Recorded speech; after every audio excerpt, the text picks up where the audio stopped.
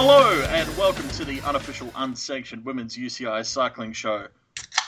My name is Dan, and with me, as always, is my good friend Sarah. Hi, Sarah. I'm great. It's not always that I'm ready with a prop like that, but after... Oh, and all that time I forced you to wait as well while I threw it on at you. while you made really mean jokes before we I started didn't recording. make jokes at all. You did, and it called me the most horrid names. It was very, very demoralizing. I had to hit record just to save my self-esteem. It was a disaster zone.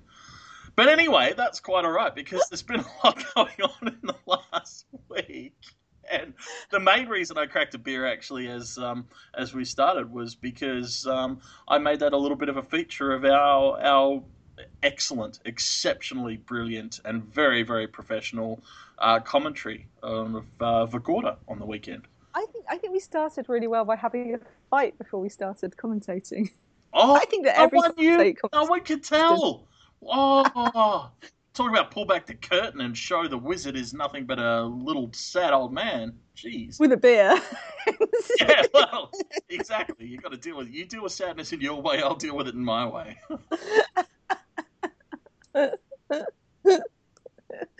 Yeah, hello, dear listener. Oh my God, we've had so much racing, and I feel like I say this all the time, and I feel like I'm surprised when we have these weeks when there's track, mountain bike, road, four cross, stage racing, World Cups. But it must happen every year, and I must just be continually surprised by it. No, but I think that's the thing, particularly because, I mean, obviously, especially the week with a double World Cup, like, obviously that's the thing that's going to draw your attention, you're gonna focus on. And it's only when you sort of start to gather stuff, and I had the same reaction when you sent me the email, was like, yeah, four cross and mountain bike, and I was just like, fuck me, there's been so much racing going on. Yeah. But the weirdest thing about it for me is that it's stuff that I like. I mean, I find it really hard to follow the USA Pro Challenge, like for example, and the USA races have been kind of springing up on me out of nowhere in a way that's slightly disturbing. Well, and it is kind of weird. There are some races like the USA Pro, that it's just a little bit. I don't know. I think it's just going to take a little while for that race to get the hang of it, for want of a better term. I know Tour Tracker were providing live coverage on a different section or something, like ticker updates and stuff. But like for example, the official USA Pro Challenge website is not. I've certainly seen worse websites. And I've certainly seen websites that exist less. Chongming. Yeah. So I'm not having a dig, or I don't think I'm unfairly having a dig anyway. But it's not like there's a full race report either, and so it is a little bit tricky. But then at the same time, there are races that have fantastic stuff, and we'll get to this a little bit later on. But like in the National Road Series here in Australia this week, we had the Tour of King Valley, which is a great race and had awesome video, but I haven't actually had time to watch all of the video this week, so so you can't complain. On the one hand, it's hard to complain that there's not a write-up when there is actually video. Yeah. I mean, and those videos are great. I watched some of the Tour of the King Valley videos, and I mean, I know I bang on. I feel like, broken record. I should just press the button here and have this little bit of spiel. But those Cycling Australian race videos are so good. They let the riders tell the story. Yeah. They let they kind of intersperse rider over, and I've still never seen anything like it. And I just love to see more race video like that, really, because it's inspiring, and I love hearing. And especially, I don't know if it's also because they're Australian as well, so they have that kind of slightly sarcastic, not taking themselves too serious edge about them. But yeah, it's really, really fun, and I love it. I love it. So yeah. Yeah, so a lot going on. But I guess we'll start with the big fish. There were two World Cups on the weekend. Yeah, three world. Well, no, well, technically four because we had the Open de Suede Vigorda, the Crescent Vigorda Team Time Trial World Cup, and then we had the Road Race World Cup, and then over in mountain bike we had the last mountain bike of the season, Val de Soleil, and yeah, cross country and downhill, and so much action. I mean, should we start with Vigorda because we love Vigorda? Oh yeah, absolutely. And I mean, it's so I don't know. Scandinavia is really annoying because it's just so fucking perfect. It's just like honestly, it's disgraceful. Like no one part of the world should be allowed to be that pretty, that well socially adjusted, and host really cool fucking bike races all at the same time. Like it's just like for fuck's sake, stop overachieving. Jeez. You see, I'm the other way around. I kind of feel like that should be the only place that they should have to show more. God damn it, more, Well, more. either way. I mean, we got the double whammy of the team time trial on Friday and then the road race on the Sunday. And well, do you want to tell us about the team time trial? Yeah, I mean, I was going into the team time trial thinking, I mean, I do enjoy team time trials, but I didn't stay at home and watch it like unfold on Twitter because I'm like, yeah, it's a team time trial. We know what's going to happen, don't we? Velocio SRAM are going to absolutely knock this one out of the water. They're going to dominate and they're going to win by about 2 minutes because for the last 4 years, that's what's happened. Yep. Basically, the race started in 2008. For the first 3 years, it was Cervelo Test Team that won. Then Jonathan Vaughters, in his infinite wisdom, took over Garmin Cervelo and worked his magic on it. And yeah. And the less said about that, the less Sarah is reduced to a frothing Yeah. rage. So, So basically, 2011, because HTC Columbia had been second in the TTT for the previous 3 years, and then when Garmin Cervelo decimated the team from 2010, HTC High Road, 2012 Specialized Lululemon through to 14. Like, yeah, that's basically the same team. This is going to be Velocio SRAM, and especially because Velocio SRAM is no more next year. Well, mm. sort of. There's Yeah, been. well, sort I'm of no saying there's more been and a sort of. coup. I think there's been a coup. That's where I'm going to stick with right All right, now. all right, Okay, fair enough. Well, but yeah, yeah, you can call it a coup. I think I'm going to call it yeah. Oh, geez, is there a term? I don't. Yeah, I don't know. Yeah, I don't know if I'd call it a coup because I don't think there's enough of what was there before. That I don't know. I yeah, think when you've got exactly the same staff and pretty much, I am guessing, the same riders. Yeah. Anyway, so yeah, so we're kind of thinking that Velocio SRAM might go out on a bang, and of course, Velocio SRAM, Specialized Lululemon, have won all the iterations of the current yeah, World Time Trial Championships. And Team Time Trials, there aren't that many for women. I think this is the only standalone one. There's not that much opportunity to see them, so it's always exciting to see a Vigorda because it's a chance to see how it's going to play out for Worlds. yeah. And surprise, Velocio SRAM didn't win. It was quite a surprise, to be honest. It really Now, was. what? Now, and when I saw the splits, because last year, I mean, remember last year was in that hideous weather, and Mm. Velocio SRAM were ahead at the second, but they basically pulled it out over the last segments of Yeah, the yeah. The course. last third. Uh, Yeah. yeah, and they just did an amazing job.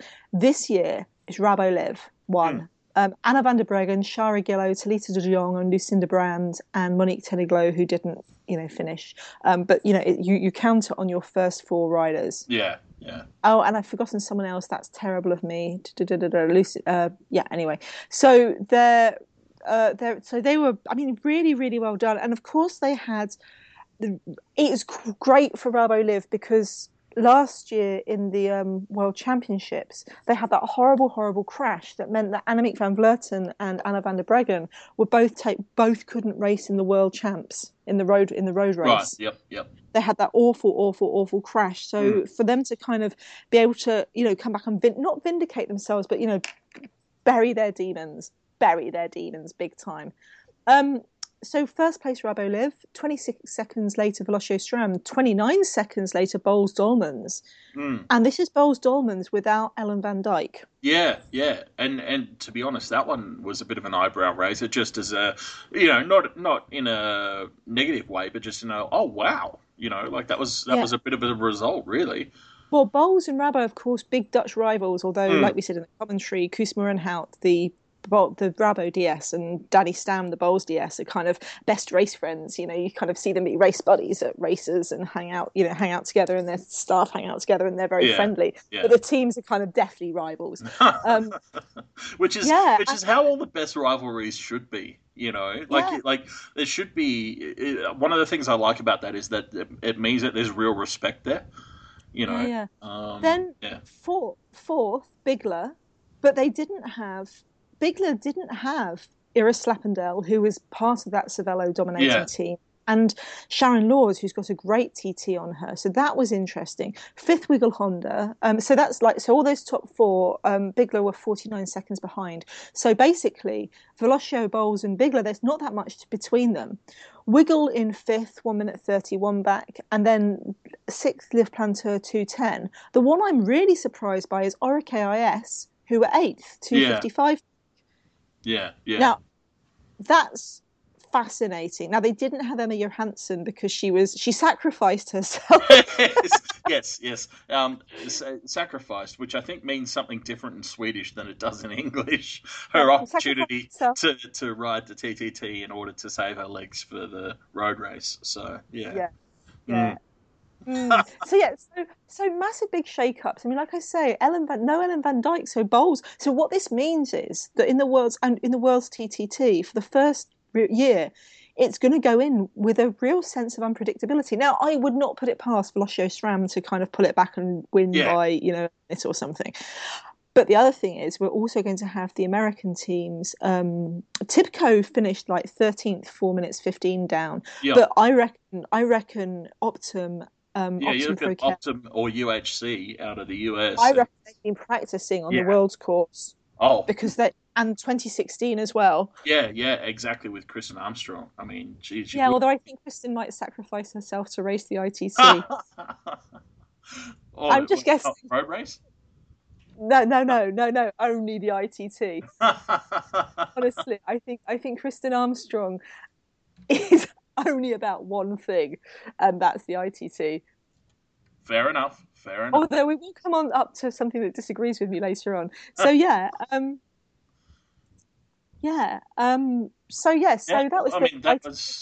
was the TTT, which, you know, and like you say, those splits. Like, I think one of the things that really stood out or surprised me was, you know, that Rubbo did get. I mean, I know 26 seconds isn't huge, but 26 seconds kind of is huge, if you know what I mean. Like, in terms of what I was expecting. If you'd said that Rabo won, I wouldn't have necessarily disbelieved you, but I would have thought it would be closer.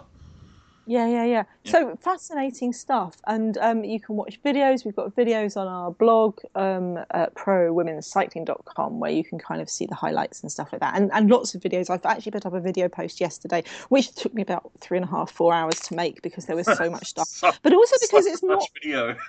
But it's also because it's not particularly easy to find some of the things I was looking for. Yeah, true, very true. Anyway, so Sunday rolls around and it's the road race. Sunday rolls around and it's a road race, and in untypical Swedish fashion, it's another fucking gorgeous day. I know. That's what went wrong with for Velocio SRAM. Maybe they've been just like assuming it's going to be the usual torrential rainstorm, and they can only TTT when they're breathing in rain. Maybe they had their wet weather tyres on, and they actually slowed them down in dry conditions. What, they looked at this beautiful sunshine and went, yeah, that'll cloudburst by the first checkpoint. Well, yeah. I am mindful of the video from the Tour of Norway last week in Halden where the reporter was like, yeah, it's not usually this nice. It's when Shelley Olsen interviewed. Yeah. Just literally go back to every other race and ignore the video, and you can just see like grey sky and rain. So it was an absolutely gorgeous day, but one of the big things, I guess, that stood out this year is the change to the course with that sort of big opening loop before getting into the circuits. Yeah, for the last couple of years, it's basically been 12 laps of an 11-kilometre circuit. And the circuit is also included in the TTT course. Yep. Yeah. So it's got a hill, a Hrungebacke for the 4 kilometre point, and it's got a little bit of technicality as you kind of get out of Vigorda, and lots of flat, open sections where the wind and the rain can hit you if there was wind and rain. So, but this year they put in that large opening loop, which had a bit of a hill and it had a gravel section in it. Yeah. But really, I didn't predict while we were commentating because I changed my mind so often. But yeah, very unlike you. But I had said at the beginning that I thought it would help the sprinters because the thing about that hill. Now, there's two things that I thought were interesting about the course. One was the new course. Yep. The other was no Marianne Vos. Yeah, well, and I think we saw that on Sunday night when we were commentating, although we possibly didn't talk about it too much, is just how much the dynamics of the race were changed by that. In particular, well, those two things, particularly in terms of the amount of attacking that went on earlier in the race. Yeah. But also I mean, because Marianne, I was thinking about last year's Sparkas and Giro, where the course isn't the most inspiring course, but you had like Marianne just going, attack it. And the same with Vigorda. I was thinking specifically about 2013, when it ended up in a group of about 12 riders, and one of them was Giorgia Bronzini. And every time it got to the hill, you had riders like Voss and Amy Peters deliberately go really, really hard on that hill, because they wanted to burn off Bronzini. Just sap Bronzini's legs, absolutely. Yeah. And so the racing without Voss is a really interesting dynamic because she does prefer to die trying, doesn't she? Well, that, but also it's not just what Voss herself does. It's that teams preemptively strike at her as well, or change their tactics. So you're going to see, if she'd been there, I think we would have seen more teams trying to, get some sort of break working with riders up the road and stuff to just have, I guess, a preemptive shot at stopping her doing that. Or whatever else. And instead, what we saw was, pretty much. I mean, it's not like it was horrendously boring or anything, but like particularly the first opening loop section was, according to the race schedule, on the lower end of the estimated time. So it's not like it was frenetic racing to start with. It did heat up pretty quickly, but and I think also leading into that gravel section, which we didn't actually get to see, but reportedly caused some pretty serious accidents. So and so in the first loop, it was Elena Bellato from Ali Cipollini who went out early, and she was basically allowed to race out by herself. I think she was out for about an hour or something, and they came very, very close to her on the gravel section, and then they let her gap go back out again. Yeah, well, remember, she turned left. I think I'm pretty sure it was a left-hand turn onto that gravel section, and they were within, like, I swear, it was like within 50 metres of her.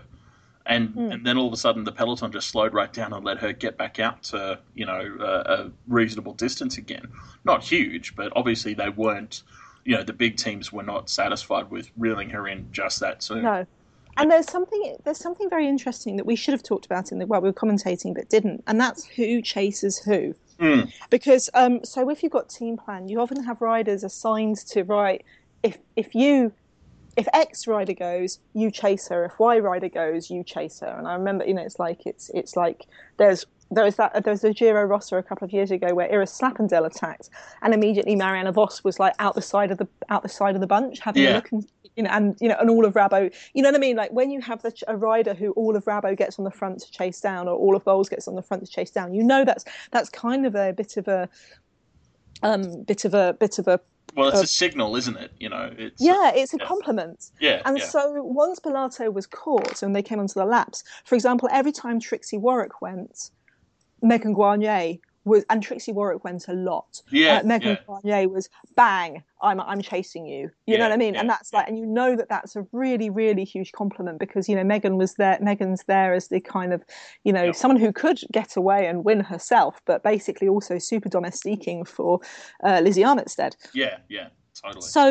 So the racer who was leading the World Cup. So you had tons and tons of these really interesting attacks, and Trixie just kept going, and Lucinda Brand was going, and Kasia Niewiadoma was going, and it was very, very interesting. And even I mean those were riders going repeatedly, but then you saw teams like Orica were basically using rolling riders, for similar sort of Yeah. thing. So, there were lots of different attacks, and like you say, it was interesting to see who was going with whom. Although I think my personal favourite was the couple of times I think we saw two almost breaks form or small groups form Mm. that held Lizzie Armitstead, and Tiff Cromwell was there. And it's not that I think Tiff was covering Lizzie; it's just they're BFFs. So, you know, So yes, so there's tons and tons of attacking, but nothing. But it was very interesting because we were waiting for the break. Because normally, for the last, Vigorda has been won in every single way. It's been won in bunch sprints. It's been won in solo. It's most likely to be won from a very small group, or with lots of yeah, twos or threes riders. And we were waiting for those attacks to form that. Like if you think about last year, and it never really happened. And it no, was, I mean, and as it came, but there was lots and lots of trying. And like I said, and it was also interesting looking as the laps ticked down. So you had Orica were very active, mm, Velocio Stram were very active, Bowles Dolmans were very active on chasing everything yeah, down. yeah, absolutely, And then suddenly at 2 laps to go, you start seeing other teams like, and Vera Kuaduda and Bigler. Bigler did yeah, lots of attacks too. yep, Ali Cipollini kept trying, but as the race kind of ticked down, suddenly you saw in like 2 laps to go, Rabo trying things more. I mean, yeah, Lucinda yeah. Brown's been trying things earlier, but it was just like interesting the way that the race changed. And then in the last lap, um, as they went into the last lap, 10 points to young Swedish rider Hannah Nilsson, Yeah, because she definitely, like, in a suicide attempt that was like, yeah, that's never going to work. no, However, but it might. yeah, exactly, full respect because it's exactly like 99 times out of 100 that won't work, but today could be that one time out of 100. Yeah, yeah, Yeah, yeah. yeah, So she went in. So she went. She kind of went. She kind of was. And imagine you're a Swedish rider and you mm, cross through the finish line with that really happy crowd. yeah, yeah. You can hear your name being called by the announcer over the loudspeaker, and everyone's cheering crazily for you. That must be a beautiful moment, and probably your family and friends are all there waiting for you to. You know what I mean? Yeah, That yeah, must be a exactly. It would be an absolute lush moment. highlight. Yeah, for sure. Mm. So they kind of come into the last lap, and again, like Wiggle Honda, hadn't really seen much of Wiggle, and there's Elisa Longo Borghini attacking, on the final climb and stuff. But it still doesn't split down. It's still this large No. group, and in that large group, all these big sprinters like Kirsten Wild, who's won here before, Yeah. and um, although Kirsten did get a bit dropped, but she's still in there in the But she final was lap, still, and yeah. Shelley Olds, Yep. and you're like, oh, hang on a minute, Yeah, this is exactly. interesting. Yeah, yeah. This is not the ideal situation for most of the riders in this group. Yeah, yeah, yeah. Yeah. And especially because there weren't that many teams with sprinters, Mm. except for Wiggle Honda, who had Giorgia Bronzini and Yolene Dora. Yeah, yeah. I was waiting for my Elisa Longo Borghini attack Oh. to go, but I mean it's a weird, it's just a weird race, isn't it? Yeah, Because like it is. Like some years, honestly, I would have thought like I was half braced for I would have thought about a lap and a half out that Elisa would go, like somewhere around just before that 20K mark. yeah. That she I, would go, and I no, guess it's not hard. I say that the course isn't hard enough, but then in previous years we've seen them hit that climb and completely mm, devastate. Like every time they go over the climb, lose yeah, yeah. 10, 20 riders until it's just so it's kind of so again it's not. I mean, I guess maybe it just wasn't. Again, maybe because it's normally raining and windy, so maybe it's Well, also the conditions as well. But it it's could be not. the conditions, but it could also be, honestly, and I'm not trying to be a smartass here, which I know is rare for me. But the difference between those extra 4 times or 5 times that they would Yeah, have yeah, gone yeah, over, yeah, yeah, yeah, you know, yeah. without But the opening loop. So yeah, isn't this why cycling is so interesting? yeah, This is totally, totally, because it's like there's so many different things. Like, is it the Voss effect? Is it the yeah, weather? Is it the course change? Is it just that they're just riding it differently today? And it was still a really exciting race. I don't want people to think that I'm not like loving mm, it. I mm, mean, it's just so they come in together in this big group of about 30, and amazing sprinting by Yolene Dora, to come round and win with Georgia yeah, Bronzini, her teammate, in second, and Lisa Brennauer in third. I mean, and real moment of pride for me because Yolene was my early pick when we were commentating. So mine I'm was Amy Peters. yeah, yeah. She I came feel sixth. I feel pretty proud of that. So yeah, Yeah, yeah. Amy Peters was up there in the sprint. She just came sixth. So yeah, so Yolene's second Road World World Cup. Cup win Yeah, of yeah. 2015, and also the fourth for Wiggle Honda. Which is just Yeah, wow. It's like you can't be dissatisfied with that, can you? Wow. No, no, no. And Yeah, 1-2 on the podium. That's the second time they did that because they also yeah, did that in yeah, Flanders. I did have a laugh because at first it was called as Tiffany Cromwell rather than Lisa Brunel. yeah, And, yeah. and then they were like, and then there was all like, yeah, Elisa Longo Borghini is the new leader of the World Cup. And then it's like, no, Yolene Dora is the new leader of the World Cup. And so it was correction day on Twitter, It was, it was. But which was funny. Like, it was yeah, funny, but it was. I mean, it's also everyone's excited, isn't it? So, and yeah, it exactly. does mean that Plouay is quite interesting now in terms of the overall World Cup scoring. Yeah. So, yeah, Yeah, exactly. Because Anna van der Breggen's still up. Anna van der Breggen's still up there, and yep, oh yeah, it's Anna van der Breggen they thought had won. Yeah. So first Jolien, second Georgia Bronzini, third Lisa Brunauer, fourth Lucinda Brand, fifth Anna van der Breggen. A big loser was Carmen Small as she came into the corner, just overshot the yeah, corner and yeah. crashed. And Lizzie Armitstead was just behind her, and while Lizzie didn't crash, she had She to had to really divert, and yeah, yeah, divert. So Lizzie finished 19th, and that's possibly one of the reasons she lost her jersey.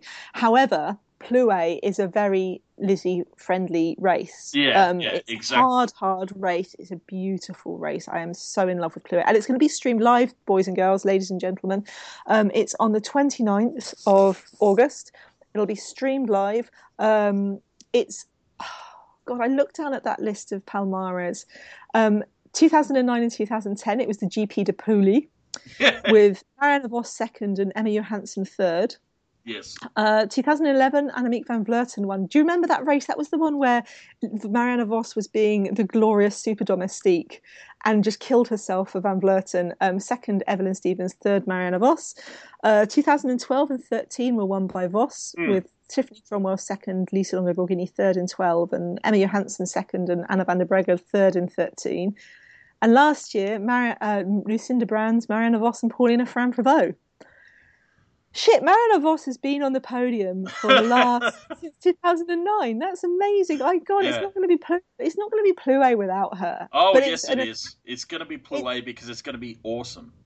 an attacking, really Yeah. attacking, crazy. I mean, oh, like last year, Lucinda Brand there was a big attacking group, and Lucinda had done lots of attacking. She'd been dropped twice, and the second time she was dropped, she kind of clawed her way back, and as soon as she got to the group, just attacked and won solo. And it was glorious. It was her first World Cup win, and I was super excited for her. But we also had Emma Johansson with her quest to win another World Cup. You know, she won Yep. last year. Binder was her first one. She'd won since 2009. Pauline Franprevot, if she's racing, could she win one in the rainbow jersey on home soil? Lizzie Yeah. Arnott, she's going to want Not to sure get if this she's back from the motivated. World Cup Yeah. Series. Yeah. Yeah. Exactly. Exactly. A lot of riders, will definitely be eyeing it up with a very committed eye. So, With great relish. So, dear listener, watch Plouay next week. It's the last World Cup of the season. It's always a really, really good one. And unlike the average French race, has really, really, really good media. French stage race has really, really, really good media. exactly, exactly. So enjoy, enjoy. Yeah. Ah, So it wasn't the only World Cup. We also had the mountain bike World Cup in yeah. Val d'Isère. They had three things. They had the four cross world championships, and four cross is a mix of mountain bike and BMX. It's a Right. lunatic sport with tons of jumps, and I'm slightly disappointed because I've literally found one tiny video from it. But Annika Really? Bear, What? No helmet cam? No head to no, head? No. oh God, no, exactly. This is Also, the also, if four cross is a mix of mountain bike and BMX, why is Caro Buchanan not all over it? Like, I think surely she has been that's past. She surely did. Do you that's remember? Was it's. it last year where she rode? I think it was either last year or the year before. Where she rode the Oh mountain yeah, she did too. She and rode the mountain four bike, cross. four cross, and BMX, didn't she? Yeah, yeah, Yeah, that's a good so point. she's all over Yeah, it. But we are coming up to pre-Olympic season, my dear. yeah, true, true. Ah, it's all about Rio. So yeah, Annika Burton won the four cross, hurrah for Annika! And then it was the downhill mountain bike world downhill. I mean, downhill's extraordinary. It's the last one, Val di Sole in Italy. So gorgeous. One by Rachel Atherton, which basically has happened pretty much every time this year, except for when Emmeline Ragot beat her in Lourdes. Mm. And Emmeline Ragot, one of the things that was most touching. This is interesting Oh about no, I mountain think I bikes. heard about this one. Didn't she crash? Like she got banged up a bit, didn't she? And She they got very banged up but in they in carried her onto the podium. she got very banged up in Mont Saint Anne, and so she's broken, very broken. Mm. And she's retired, and she announced that she's retired. She said, I Mm. can't put my body through this anymore. I Right, just right. can't. And it's, I mean, she was threatening to retire at the end of last season, but she wanted to do more. I mean, she's been an amazing junior downhill mountain cup world Yeah. champ, elite mountain cup world champ, 60 World Cup podiums, two world time. But she had multiple breaks to her ankle and a smashed Oh. radius. Ooh. And she's saying, when I had the break, it was fine, but during the surgery, I was thinking, what am I doing to my body? I can't keep breaking myself for this. Mm. I felt really sorry for what I've done to it. It's not right. I decided to stop. It was a hard decision. I was thinking about it at the start of the year, but I wanted to have another full year and stop to the end. If it hadn't happened, I'd have done another year for sure. I Yeah. mean, she's so exciting. She's this tiny little French woman, just gorgeous. And Rachel Atherton was carried her onto the podium Yeah. at, Yeah. to kind of to celebrate her. And Rachel saying, we've been racing each other for a very long time, Yeah. and Yeah. Been she's like, rivals, but friends, and yeah. Yeah. yeah, she said, we've had in the past, we had some awesome battles, some bitchy moments, and now we. Well, that's not surprising. I mean, competitive sport being what it is, so yeah. I mean, Emmeline Rago, she's just finished her physiotherapy degree as well, and Okay. Yeah. she's and I think there was a really good picture of her taping up Tracy Hannah, Australian rider Tracy Hannah, Mm. when Tracy separated her shoulder in one of the races. Yep. Yep. Yeah, it's sad when someone retires, but you can also imagine that at 29, after so many hideous injuries, oh fuck this noise. Yeah. Yeah. Absolutely. Absolutely.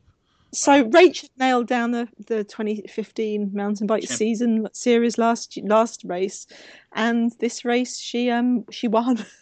Wow. Rachel is pretty much unstoppable, and she's a super duper force of nature, and also an amazing ambassador for the sport. So Mm. congratulations. Congrats, Rach, and happy retirement, Emmeline, and Yeah, speedy recovery, and on to the next stage of things.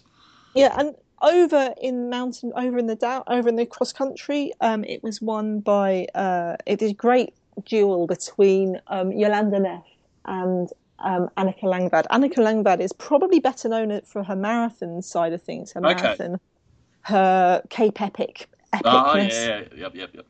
But she's been really, really coming onto form, and basically it's quite a hilly course. And so on the descent, Jolanda Neff was much better, Hmm. but on the climbs, Langvad was better, and so she won solo ahead of Jolanda Neff. No disappointment for Jolanda Neff though, because Jolanda won the overall cross country series. So yeah, Cool. um, yeah. Slightly disappointing for Jolanda Neff that she won't be able to compete in the Elite Mountain Bike Worlds next weekend because she's still under 23. Oh God. Speaking of rules that should change, jeez. For some reason, and it's the only one that does this, it's the only cycling discipline that does this. Under 23-year-olds in mountain bike, women Yeah. can't compete in the Elite World Champs. Mm. Like it's not even like, so if you're a under 23 man on road, if you can either be if you're in a pro team, you can ride the pro race, can't Yeah. you? Yeah. I mean, the only thing is that you have to either be under 23 all year or pro all year. You can't like shop and change. Yeah. But Yeah. yeah. So poor year. I mean, so what I'm wondering is whether we'll see Pauline Ferrand-Prévot at the Mountain Bike Worlds, or whether we'll see her in Plouay. Oh, okay. Yeah. No, that's a good question. Interesting. Mm. Yeah. Because Ferrand-Prévot is a very, very good mountain biker, and Yeah. Ferrand is 23. Yeah. Yeah. And Yeah. this is the other stupid about this, is because they do have an under 23 Women's Mountain Bike World Cup. So you'd think that they'd say, right, if you're riding the under 23 Mountain Bike World Cup, you race the under 23 Worlds. And if you're riding the Elite, as Jolanda Neff has been the head and shoulders greatest racer in cross Yeah. country, and Pauline Ferrand-Prévot has been her big. And last year it was ridiculous. Yeah. They'd Yeah. like some 5 races between them in the World Cup series Mm, and couldn't mm. race world champs. I know, which it's just insane, just insane. But it goes back to my previous point, dear UCI, please all abdicate your thrones and put Sarah in No, charge. no. Well, yes, obviously, I'd love to be in charge, but they have been doing some really, really good stuff recently. And like I said, last A World, good plan is not a good thing yet. So no, I'm giving them props, man. I'm giving them props, well, and they I'm they also need props. They need something to hold them up. no. I think Yeah, that no, there's some I'm bringing good back the stuff. cynicism this week. No, all cynicism. You know how to spell cynicism? Go on. UCI. Well, here's something that will stop you being cynical. There was stage racing in Australia. There was. It was the Tour of the King Valley, which The for Samaranda. Are you drinking? I'm disappointed you're not drinking Samaranda wine tonight in honor of them. yeah, well, I can't because I can't drink wine on a weeknight, and there's a really good reason why, which is Yeah. once you open the bottle, you have to finish the bottle. Those are the rules, and I just, I can't drink that much and be expected to go to work in the morning. So, well, not in time, or necessarily the right office. So, yeah. Um. Anyway, the Samaranda Tour of the King Valley Will is you at least buy a bottle of Samaranda for the weekend?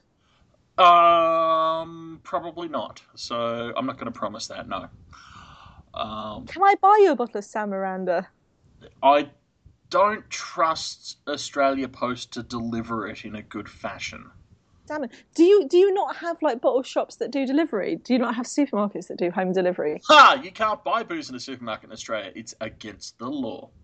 I don't I understand. don't understand either, but thank you for bringing up a sore point. Yes. Um, Okay, I will go on there. I'm going on their website right now. right, Buy cool. online, Samaranda, order online. Well, see, there you go, but you probably have to buy a case. Anyway, the point being, I can't believe you're complaining that I'm going to buy you a case of wine. what? You never said you'd buy me a case. Jeez. And also, I can't believe that I have tried for at least 3 minutes now to talk about a bike race and you kept interrupting me to talk about wine. Talk about reverse. Is this opposite day? They've got a wine called Mother's Little Helper. Jeez. Wow. Anyway, so the Tour of the King Valley is a stage race held in Victoria. It's 4 stages held over several days. The first With a stage men's race as well. with a what? Oh, Men's race as well. like anyone gives a shit about that. Fuck. Dude, no one cares about air quote men's racing. Jeez. Talking about growth sports here. So the women raced the first stage on Friday, which was sponsored also by Del Zotto Winery, who make an excellent prosecco. It's a 9 kilometre time trial or prologue, I guess, but Australia, being aware of Sarah's issues with prologues and then stage 1, stage 2, and counting, and just called it stage 1 to simplify it for her. Mm-hmm. So a 9 kilometre time trial, which was won by Anna-Lisa Hull in 13 minutes 15 seconds. Coming in second was Kate Perry, and interestingly enough, in third was Bridie O'Donnell at zero point 0.4 of a second behind her. So That must be gutting. yeah, Annalisa Hull is only 18, pretty much. yeah, Well, she yeah. might be 19. She kind of appeared last year and massively breakthrough riding. So watch out for her, man. Yeah, yeah.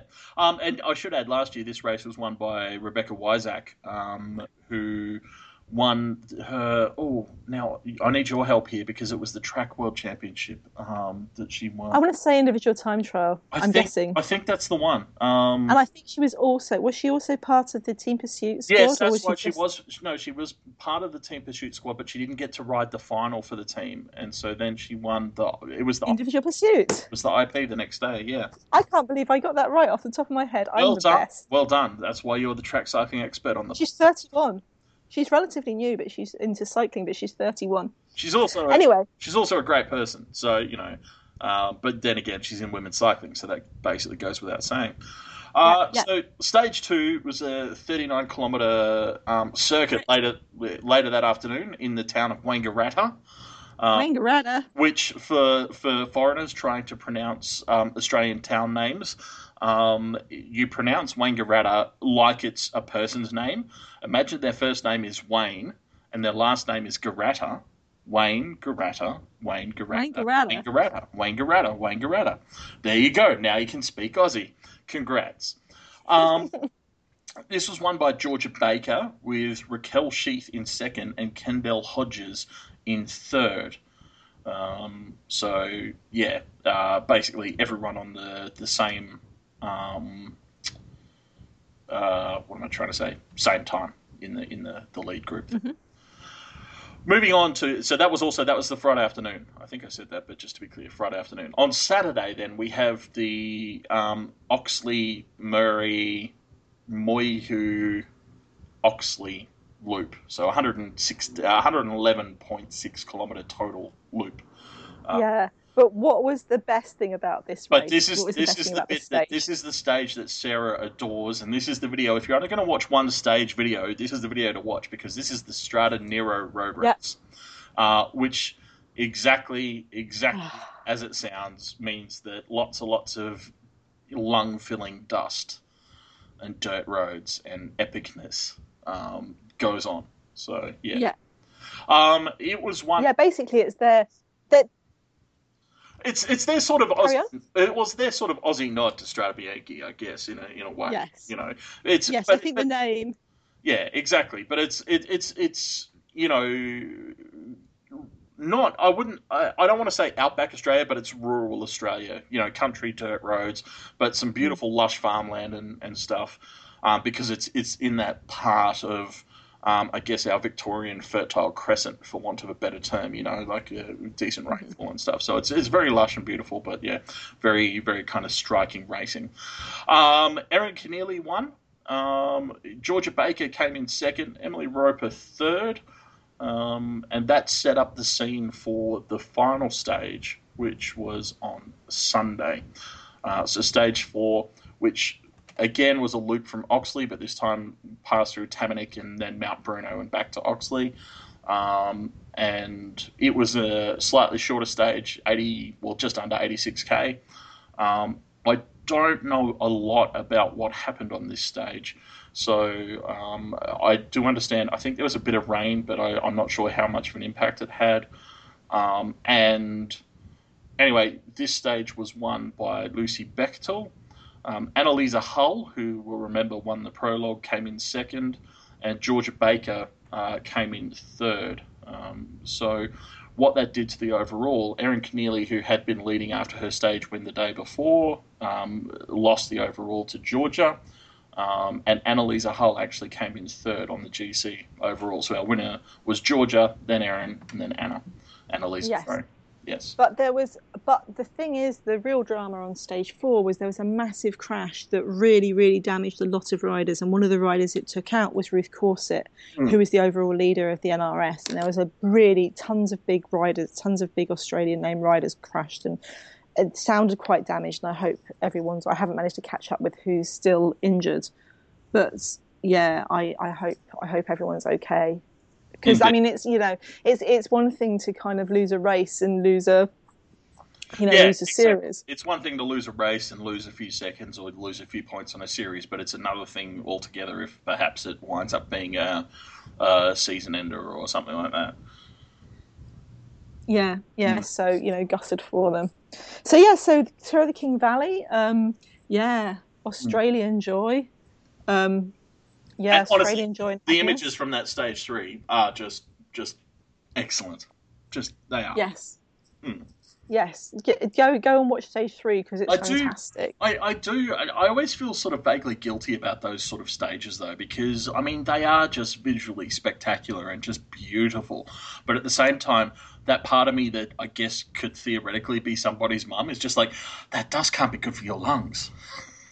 Well, you see, this is what I was thinking about the. I was saying this a little bit about the Vagorda, Vagorda gravel road. I just don't. Yeah, I mean, it's like the potential, and I'm kind of trying to get my head around why I feel differently about gravel than I do about cobbles, for example. Because cobbles, yay, cobbles! Someone could have mechanical, and the whole race could be over. But for some reason, I feel like when it's gravel, it feels different, and I guess it's because cobbles is. I mean, Strade Bianchi is so wonderful, and the whole thing is it's on gravel roads, and there's lots of roads that are dusty, but it feels like like people just throw in a section of gravel road just to fuck with the riders, basically, just to troll them. Yeah, yeah, and I mean, I'm not saying that's what happened in Tour of King Valley. Oh well, because it's not. But it is just one of those. I don't know. It's just one of those ones. I always feel a little bit weird about it because, there is that kind of vague thing of, why am I enjoying this so much, and should I be enjoying something that might actually be bad for someone? Yeah, yeah, exactly. You know. Yeah. But it's interesting that the big crash wasn't on the gravel roads; it was the next stage. Yeah, yeah. Oh, and then again, I shrug it all off because basically I assume that's how most of our listeners feel about me cracking a beer as I start the podcast. So. The Australians also did really well in the junior track worlds. I mean, in New Zealand, the Kiwis did really well in the junior track worlds too. The Kiwis won the there was a Kiwi winner for the team pursuit, but there's a lot of Aussie fun, a lot of the young Aussie fun junior track worlds. I've put videos up. The videos aren't very good. They don't really have any sound effects or commentary, but it's worth having a look. I can't find photos. It's a little bit frustrating, but thanks big time to Cycling Australia who put out daily race reports that were great. With photos of one of the things that the Aussie juniors do, they've got this tradition of dyeing their hair gold, the boys, when they go to junior track worlds, and that's the gift that keeps giving for me. Like gawky teenage boys are you with saying a really bad hair job. You like watching boys with dyed hair? Is that like? I mean, Jesus, is that it's a little bit high federal investigative authorities? It's all Sarah, not me. It's cocky. It's that cockiness of we're the team pursuit squad. We're going to dye our hair gold and then we're going to win all the gold medals. Like, you know what I mean? Like, it's like this cockiness, but it's also this kind of ridiculous thing that like some lads did it one year and now all the lads do it every year. Sure. Like, they look ridiculous, and it doesn't go well with teenage acne, and it doesn't go well with teenage cockiness, and it's not a very good dye job. Fair, nothing goes well with either of those things. Nothing. No, but there's literally nothing that you can do that improves teenage acne and teenage gawkiness. Like, just cannot be done. Cannot be done. Not dyeing your hair a really cheap shade of gold is a good starter. I disagree because at the very least it provides an excellent distraction from both the other things. So yeah. And watch out for junior sprints superstar following in the wheel treads of Christina Vogel, Emma Hinzer, who won both the Kieran and the sprint. Now, when I looked at this, I was like, I wonder why there's no Brits in this race. And then I looked and realised that Britain didn't send a team to the junior track worlds. Yeah, well, I was going to say, are you actually surprised by that? I mean, isn't that the definition? How do you know if it's a British cycling decision and they didn't send a team? That's how you know. What the fuck? And so I asked this on Twitter, and someone went, "Oh well, the thing was that they've had a lot of racing recently, and they had the European Junior Championships, and they had nationals. So they decided. So out of all the races, they decided to skip Worlds. It's like nationals is something they control. Like if nationals is such a problem, put nationals somewhere else. Oh God, and people, they felt that you could get better experience at junior track. You know what you can't do at Europeans? You can't race Australians, and you can't race Chinese, and you can't race Kiwis, and you can't race Americans. For example, you can't race the Japanese who are third in the team pursuit. And I really, really, really I particularly feel for the junior riders because they're 16, 17, and 18. And at that age, a lot of their friends are having some freedom for the first time. They're going partying, they're going clubbing, they're going drinking, they're doing, they've got jobs and stuff like that. Yeah. And these riders don't have that because they're focusing on, they have to step up and focus on their track career. And they've really got to make some tough choices that's much more difficult to make when you're 17 than it is when you're 14. Do you know what I mean? Yeah, absolutely. And so to not give them the chance, and they've only got 2 possible chances to race juniors, to race junior worlds. And it's so, so good because it means you get used to race nerves. It means you get used to going to a hotel and eating strange food, and traveling traveling in a weird way. And you get to ride a different velodrome, which is really, really important. Absolutely. And also, like you say, you get to ride different riders. I mean, I always remember, and I know I've mentioned it several times, the riders who've told me that the first time that they actually really knew that they were good at this cycling thing and might be able to make a career of it was when they went to Worlds because, you Yeah. know, particularly when you come from somewhere like Australia, um, you know, there's maybe 12 people around your age in the country who can ride at the same sort of level, and you all know each other, and you all know each other's strengths and Yeah. weaknesses, and blah blah blah. It's only when you actually go ride against the Dutch, or you know, the Brits, or the Americans, or whoever, that you actually have some indication of where you sit compared to everyone. Yeah. Yeah. Yeah, Yeah. Yeah. And I kind of feel for the riders.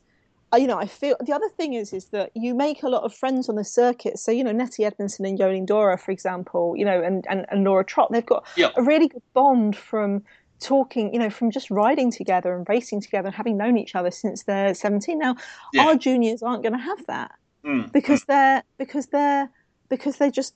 just not. They just don't have that same opportunity to like meet up with their peers and like, talk about it and say, hey, what's it like for you being the Mm, younger sister mm. of of a rider? But So I'm I gutted. guess this is just part of British cycling's determination to leave the eurozone. So, I don't think you need to leave the eurozone by not going to Worlds. But anyway, you know well, what was interesting? I tweeted about this, and Tracy Gaudry favoured my tweet. well, doesn't she know the head of British cycling? I thought that was very, very, very interesting. Well, anyway, Um, um, she, being yeah. a big fan of the show, has immediately gone to remove that favourite so that she can't get into trouble for it. So, Oh, I wish Tracy Gaudry. Tracy, if you're listening, I love what you're doing with women's cycling. I know Dan was being cynical about it earlier. I think the changes cynicism. are amazing. The changes are fantastic. Speaking of the changes, did you see the articles Stefan Wyman put up on the on the Drops website? No, I haven't had a chance to read that one actually. Oh, because he's revisited in 2013. He wrote about how much it costs to run a Yep, team, yep, yep. and he's revisited that article in the light of the Women's World Tour, Right. and and so he's kind of like puts it down not just about how much it costs, but he's talking about how you really really want to get riders who can get guaranteed entry to the World Tour who need points, Yeah, yeah. and about how everyone wants that. But it's kind of like, so that's a really interesting thing. And now a lot of people were saying, oh God, Steph, this will make your life really hard, it's shit for you, isn't it? And he's saying, well, no. He's like the women's, No. he's like, he's like saying that to have a successful Women's World Tour, we need more than 8 teams, yet we need competition for places and many more teams with ambitions of reaching the Women's World Tour. Yeah. Obviously, the renewed focus of the Women's World Tour to produce a media return is going to help many teams and provide a real incentive to reach the top-ranked division. It's also going to give us a clear pathway of divisions of team, Yeah. club/amateur, continental, Women's World Tour. This is Yeah. going to help everyone understand the cost. Exactly. It's clear delineations, but it's also the other thing it does is it provides a fair bit of certainty in terms of sponsors. I mean, when we spoke last week, we were talking about how good it was that there were such clear media requirements, which is great for racers and great for us as fans. But that's also incredibly good for sponsors and thereby for teams, because they can actually go, look, this is what we're doing, but we need this level of commitment to get to this. Yeah, You know, yeah, and yeah, yeah, yeah, yeah. And yeah. so Stefan's saying that basically the budget that they're laying out is in 2013 it was 250 grand. Hmm. In this year it's 350 grand for next year. And in his blog he lays out what actually sponsors get. So saying for Yeah. two title sponsors at 100 grand each, Hmm. it's talking about what you do and what you get. Um, and then he's kind of got other kind of bits down about how many different partnerships they get and product Yeah. Yeah. partnerships, other things like that. And I love him being so open about this. I Absolutely. think Velocio SRAM, I think their budget was 1 million last year. I don't know, but Right. there's kind of like it's interesting because Matrix Pro Cycling are never ever even putting themselves up as the top, Yeah. as the kind Yeah. of big players, but it's really good to see that kind of level of transparency. So yeah, go to the Matrix Pro Cycling site on the drops.com. Oh no, it might have changed what they call themselves these days. matrixprocycling.cc. Yep. Yep. And obviously you can go to our site prowomenscycling.com and you can read it from there too. Yeah. Absolutely. Absolutely. Speaking of media, Yeah. And speaking of things that didn't have media, I mean, I guess it had the tour tracker, like we say, but it Yeah, was the women's. yeah. So the Well, USA Pro Challenge, which apparently there's some sort of long-standing American men's race, but like I said, like anyone cares. But for the first time in 27 years, there's a women's race. So the Pro Challenge is held in the beautiful state of Colorado. I say that not having been there, but I'm reliably assured. And one of my favorite American beers comes from Colorado, so I'm willing to give it the benefit of doubt. So yeah, there was a three-stage race.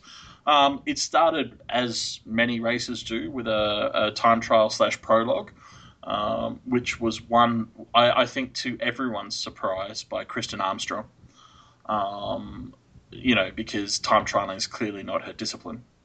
yeah, two times Olympic champion, multiple world champion, Kristen Armstrong out of retirement to ride the Olympics Yeah, again. yeah. So she won, but what was interesting was that she beat her teammate Ali Dragoo by only 12 hundredths of a second. So Now that is fascinating because, yeah, like we said last week, there is massive amounts of drama every single year about who gets to race world championships and with the brackets and the Olympics. and the In ITF, yeah. So Kristen Armstrong is all about the Olympic work, the World ITT champs this year because she Yep. wants to get to the Olympics next year. However, you've also got riders like Carmen Small, Evelyn Stevens, Yep. Taylor Wiles, Yep. Amber Nebben, Yep. Yep. all who've done a lot more racing, A lot and more so there's racing, a lot of work, and a knocking on that door, and then you get Ali Dragoo coming along, and to be that close, I mean, wow. yeah, I'm not Yeah, sure Armstrong will be madly I happy about being a teammate so close. I did absolutely love Armstrong's quote, which was after the fact. She said, "Don't look at Ali as losing to me. I look at Ali as an amazing talent coming up on the peloton. I hope that if and when I make the Rio team, it will make me feel really good to be able to retire and to be able to pass that throne."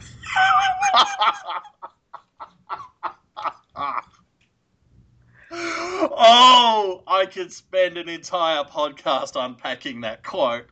There's so much interesting stuff there, isn't there? Isn't there? So much interesting stuff. I mean, yeah, wow. Now, to be fair, I don't know the timing. Like that could have been immediately post race, and so post match. Yeah. And Colorado altitude and all, like there's a whole ton of caveats there. But at the same time, just reading that, oh my god, I love that quote. Yeah. Fuck, man. Uh, Yeah. So anyway, that was the first stage. The second stage was a 58-mile stage from Loveland to Fort Collins. If you're familiar, Hang on, Loveland. yeah, well, Loveland, yes, but all one word. Loveland. So Loveland. To Fort Collins. Feel free to look on Google Maps of Colorado and see where those beautiful towns are. Don't trust Sarah to point them out to you on a map. Geography is not her thing. It's even less of her thing than counting is.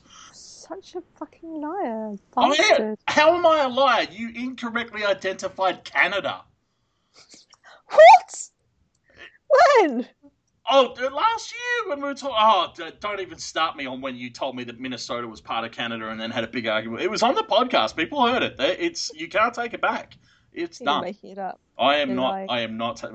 No. I am absolutely 1,000,000% right. Anyway, stage two was one in a bit of a, well, I assume a bit of a sprint because it was about 400 meters to go and someone jumped and then Taylor Wiles chased and she won the race. She beat Lauren Kamansky coming past her in the last 50 meters or something like that to win. And Kristen Armstrong coming in third, Mara Abbott fourth, and Ali Dragoo fifth. Which is interesting because that meant the overall GC standings were 1 Kristen, 2 Taylor, 3 Mara Abbott, 4 Lauren, and 5 Ali. So pretty cool for Ali. Anyway, the third and final stage was on I think it was Sunday. Yes, Sunday. And this was, I'm just trying to see, where's Oh, come on. The Mecca cycling city of Golden. There's a town in Colorado called Golden, Sarah. Happy Valley and Golden. I know, Yeah, I think like, I prefer Australian names. Mount Danger to Point Warning. but come on, you've got to love. Like, I mean, I can only assume they found a shit ton of gold there, but still, it's a good. Where do you live? Golden. How can you feel bad about that? That would be a pretty cool place to live. Anyway. Yeah, I bet it's a shit heap. Oh wow. Ooh. I know, Ah. like how, like when places are called Happy Valley, they're Did always you? full of kind of incredible disasters. No, you're confusing I Happy reckon, Valley. You're confusing Happy Valley with Death Valley. Happy Valley's a really nice, upbeat place. So is Death isn't there, Valley, by the way. But that's a whole different thing. anyway, what was the race like? What happens? So this was a downtown Golden, Colorado.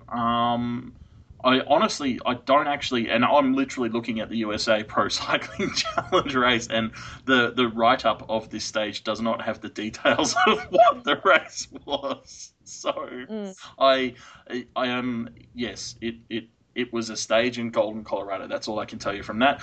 But it was the stage was won by Corinne Rivera, beating out Taylor Wiles, and Mara Abbott came in for third, which was interesting.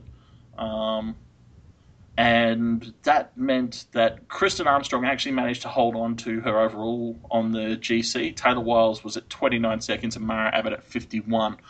So the GC didn't change from the day before. Lauren Kamansky was fourth, Ali Dragoo was fifth.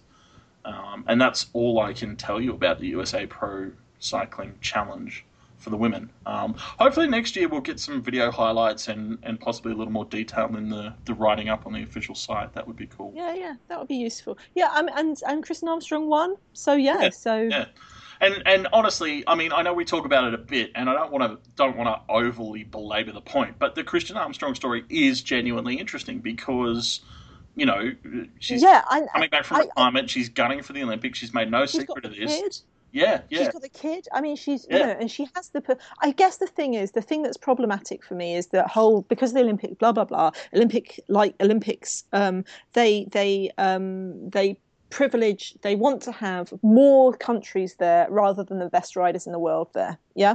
So when you only have like four Dutch riders and four Italian riders, so basically they skew the points as much as they possibly can so they can get like a ton of, tons and tons and tons and tons of countries. And what this means is a very, very, very diverse peloton yeah. where it's, and also it's kind of like, there are so many amazing Dutch and Italian and American riders who can't race because there's too many, they come from a country, whereas if they came, and this is why we've seen riders move to different country, kind of Yeah. get Yes, we have seen some riders exercise their right to secondary citizenship in order to yeah gain Olympic entry, or yeah or to try for it at least. Some have yeah not even made it. So yeah, yeah. I mean, I mean, I just find it, I find it difficult. I do find it difficult. And and this means that you have to have, and so therefore the rider who rides the ITT has to be in the road race. yeah. So it's kind of like, so if you decide to send an ITT specialist,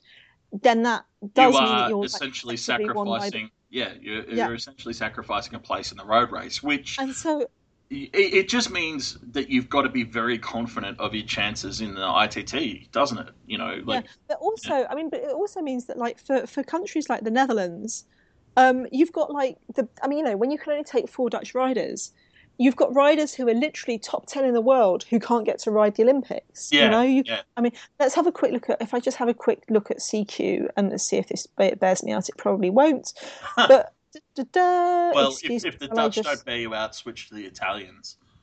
well, yeah, I mean, so CQ points, actually, yeah, so okay, there's only one Dutch in the top of the CQ points. That's weird. Oh no, Lucinda Brand. So yeah, there's it's kind of a weird. Yeah, okay, CQ. I'm sorry, that fucks me over. But yeah, it's more like when you get down to 20.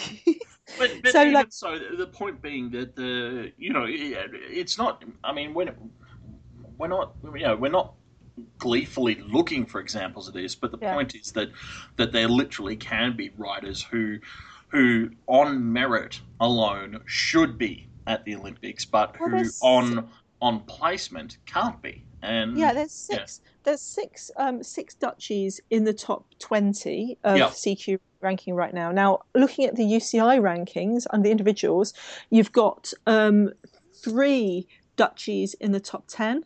Anna van der Breggen, Kirsten Wild, and Shelley Old. Then you've got Amy Peters, 12, Annemiek van Vleuten, Ellen van Dijk, all in the top 10. You know, I mean, the top, you've got Megan Guarnier and Shelley Olds are both in the top 20 from the USA, and Evelyn Stevens. That's three in the top 20 for USA. Do yeah. you know what I mean? It's kind of, it's not really, yeah, anyway. Yeah, My it's not simple, and I mean, I guess the corollary to it is that it is difficult for Olympic selection committees. Then, but yeah, I mean that's kind of the point, and over time, it's something that, again, I guess cynical, I guess whatever. The UCI probably does need to do a better job of communicating with the Olympic organization to you know find a better way for this. yeah. And It's if not I like was, it's not like your road race team have to ride track as well. Well, Um, this is the other yeah, thing. This is the other thing. I mean, don't even get me started on Olympics and track yeah, because they've cut out a whole load of really good events like the point. I mean, at the moment you've got four riders who go out for the team pursuit, and the whole argument about cutting down the number of medals was for the trackies was that you didn't have that you didn't want to have too many riders. But when you've got four riders for the team pursuit, you could quite easily bring in the scratch, the points, and the individual pursuit, and say, right, anyone who rides those has to also be in the TP team along with the Omnium, you know, and then and then we've got more medals. You know, when we blah blah blah look at swimming, you know, where you've got yeah, 100 medal. exactly. Yeah, 100 meter oh, here's your specialist riding 100 a medley, riding a relay, riding a swimming. swimming, Yeah, 200, 100, 200, yeah, 400, blah yeah, blah blah blah blah blah blah blah blah. Yeah, and runners, you know, when you can run the yeah. 100, 100 meter, 200, 200 meter, 400 meter. 100, 100 relay, la la la. Yeah, And then exactly. do the So high jump just because you feel like it, whatever. You know. so yeah. Anyway, yeah. So interesting, interesting, Mm. interesting. That was all last week's Yeah, racing, but it well, hasn't no, stopped. I've got one more to mention for you, which again kind of comes under the category of races I can't tell you a whole lot about, but the Trophy d'Or is on at the moment. Well, Oh, the trophy door. it's almost not on, but that's because it's almost finished. But it has been on. Yeah, Yeah, I Trophy door. I mean, I should be glad because there was. Oh, they've actually put up some photos and some stuff today. That's useful. Some news. I mean, a couple of years ago, they didn't even have a website. Like this yeah. literally was the most invisible race of any of all time, and it's. I Mm. mean, French stage races, man. And people were saying on Twitter, "Oh, but Sarah, it costs money to run a website, and it's so hard." And it's like, what really? Like, how Yeah, like really you can for get? fuck's sake, like pay Sarah like Well, a a volunteer. case of wine, and she'll set up a free WordPress site for you over a weekend. It'll be But fine. it's also like, how hard is it to get? You know, I don't believe that getting someone to put up a web. You know, if you're looking for volunteers, you must know someone who can upload the Yeah, stage. surely someone involved with the race has a 9-year-old child in their life who they can get to Yeah, build a yeah. website Or for them. who? Yeah, Well, it's not even build a website. It's like, just upload this to the website for me, will you? yeah, Like, I exactly. mean, how long does that take? I mean, even I can cope with things like this. So Yeah, yeah, yeah. but yeah, I mean, so what Anyway, do we know about the so racing? look, I wanted to start off with, and it's interesting because you sort of touched on this earlier. One thing that I have found interesting, and particularly over the last few months, is that Cycling Australia does seem to be doing a much better job of, posting stuff. I mean, you were talking about it in relation to track, but recaps and stories and blogs and stuff. So anyway, they had this thing before the race from Oh, Mark hang on, Harris. hang on, hang on, hang on, hang on, hang on, hang on, hang on. They did this, but they actually shut down the program, didn't they? Because we can't be Yeah, all good yeah, about no, cycling history. exactly. They No, had shut down the road yeah, program, yeah, and I yeah, think Rochelle Gilmore got yeah, the money. You basically yeah. found the money to restart it. No, So that's you an know, excellent there's point. there's That is an it's excellent point. so Um, they've kind of anything that they do now about the international stuff is basically making up for this huge thing where they shut the Yep, yep. curtain. No, that's actually an excellent point, Yeah. and yes, absolutely, absolutely. But it is just interesting because they obviously, Rochelle's involvement or whatever. I mean, someone's clearly had a very pointed conversation with somebody. Put some Yeah. fucking content up. So anyway, Marv Barris did a bit of a preview, which, to be honest, is mostly forgettable. But there are two really cool paragraphs where he mentions Lauren Rowney coming back in a road captain sort of role for the team over the course of the race. And then he mentions Rachel Neylan, who finished fifth at this race last year, so her goal is allegedly to be looking towards the final podium, while Kimberly Wells will be looking at making the podium on stages 2, 4, and possibly 5. So those were Marv's points. Fighting words.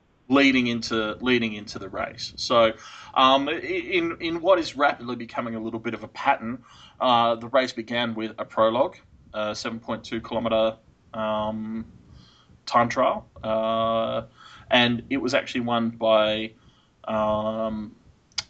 Sophie Ann Dyke for Top Sport Flandern. Second was Stephanie Pohl, and third was Rachel Neylan. At 5 seconds behind. So that was interesting. So, good one for Orica, given that, Marv put it out there, his goals. Got a podium on the prologue. Can't complain too much about that. Mm-hmm. Stage 2, 95.1k race from Orval to Coulan was won by Dr. Kimberly Wells. Yeah, hey! So, stage 2, that was, 2, 4, and maybe 5. That's what Marv said. So, stage 2, won by her. Second was Daniela Gass. And third was Xenia Tuhai. I'm very sure I'm not pronouncing that right, but that's my go. That's my guess. Mm-hmm. And then stage 3, which is technically stage 2 because, prologue. 96.6k from Cone to Course-sur-Loire and back was won by Rachel Neylan. It's been quite an Aussie race. Yeah. And second was Carly Taylor. Yeah. Third, Anish Patel. Fourth, Tatiana Rybchenko. And then a big group coming in 1.21 behind them. Yeah. So on the GC at the moment, Rachel Neylan's actually leading. She's 12 seconds ahead from Edwidge Patel and 35 seconds ahead of Carly Taylor. So I imagine that regardless of earlier plans for stage 4 and maybe stage 5, for Kimbers, that Orica may very well be all Rachel all the time. Team Australia. Yeah. Yes. Team Oz. Yeah. Yeah. To try and protect that one. But anyway, so two stages to go. We'll see how that plays out. I just want to say I really, really like these races where you have I like the fact, so this one is at this, so you don't have any of the big teams over here in this race because all the big teams are in apart from Lotte Belisol, because the big teams are all over in Vårgårda. Yep. So you have some big name, you have Viano and there's a B-Pink team, and there's Futuroscope, Low-in-Tech, Impulsoto, Giusfredi, and Lotte Belisol, I think, is the biggest team there. But I like it. I like it when there's two races on at the same time. I like that you have development riders, and I particularly like for the Aussie national team, you see riders like Rach Neylan, who hasn't been having such a good year in her trade team, and also Lauren Roney getting the chance to be lead rider. So Rach has been over in Orica, where she's been domestiquing, and it's interesting that she hasn't really ridden that much, and Lauren Roney is pure domestique all the time over in Velocio, but she gets the chance to do well too. So it's good to see. It's good to see riders having those chances. So absolutely interesting. Yeah. So I'm all in favour of having races double up. Like as long as it's not like two. I don't like Gent-Wevelgem and versus Binder, but that's because Gent-Wevelgem keeps trying to pressurise Binder into moving. But they were there first, goddammit. But interesting. So oh my god. So that's been the world of racing this last week, which has been basically incredibly epic and lots going on. Epic. Yeah, and upcoming, like we said, Plouay's on the 29th, Saturday, and then we go straight from Plouay to the Bowls Holland Ladies Tour, Bowls Rental Holland Ladies Tour, which is the sprinty race, except it always has a very tough finish. That's running from the 1st to the 6th of September, and that goes up, as it always does, against the Tour de l'Ardèche, which is hilly, French, known for lots and lots of mixed teams, and that runs from the 2nd to the 7th of September. And this is all building up to Worlds. It's all very good. It's a very exciting time period. What we'll see is then after Plouay and L'Ardèche, there's the Lotto Deca Tour and the Giro Toscana at the same time, and the Chrono Champenois ITT at the same time, and La Course at the same time. Far Kind of out. unfair for kind of a La Course by La Vuelta. I'm a little bit disappointed they've gone with a French name for a Spanish race, but what have Yeah, you? yeah.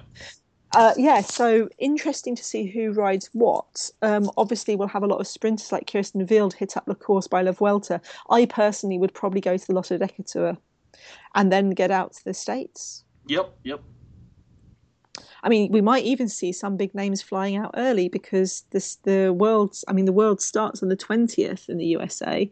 So, if you 20th of September, so there's not that much time. If you ride Lotto Deca Tour or Chrono Champenois or La Course, that's Yeah, only a yeah, week yeah. to recover Not a from lot of jet lag. time to get across time zones and all of that sort of stuff. Yeah, Yeah, yeah. so exciting times. So yeah, so basically, next week will probably be okay, but the week after will just be like panting with tiredness at all these racing. Then we'll have a week to kind of go straight from Worlds, and we'll give you some proper World build up. Yeah, yeah. Or we'll try to at least. Who knows how that'll actually work out. But yeah. Yeah, yeah, yeah, Anyway, yeah, yeah, thanks for sticking with us today, and we look forward to catching up with you again shortly with yeah, even yeah. more. Yeah, and gossip to think about. Amy Peters has announced that she's left. She's leaving Live Planteur. Where's she Mhm. going? People on Twitter seem to think she's going to Wiggle Honda, which yeah, Yeah, okay. Yeah, which I suspect that I said this in our commentary. There might be a bit of a Pokemon type approach to buying riders over there.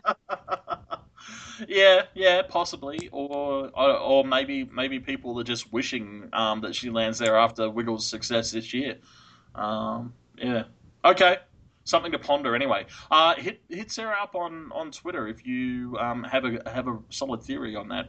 She is at underscore pigeons underscore, Yeah, and hit Dan up on Dan W Official if you want to just talk nonsense, have some really good music recommendations and general niceness. Oh, don't forget to watch the women's the mountain bike world champs coming up around the 6th of September. It's between the 30th, 31st of August and the 6th of September.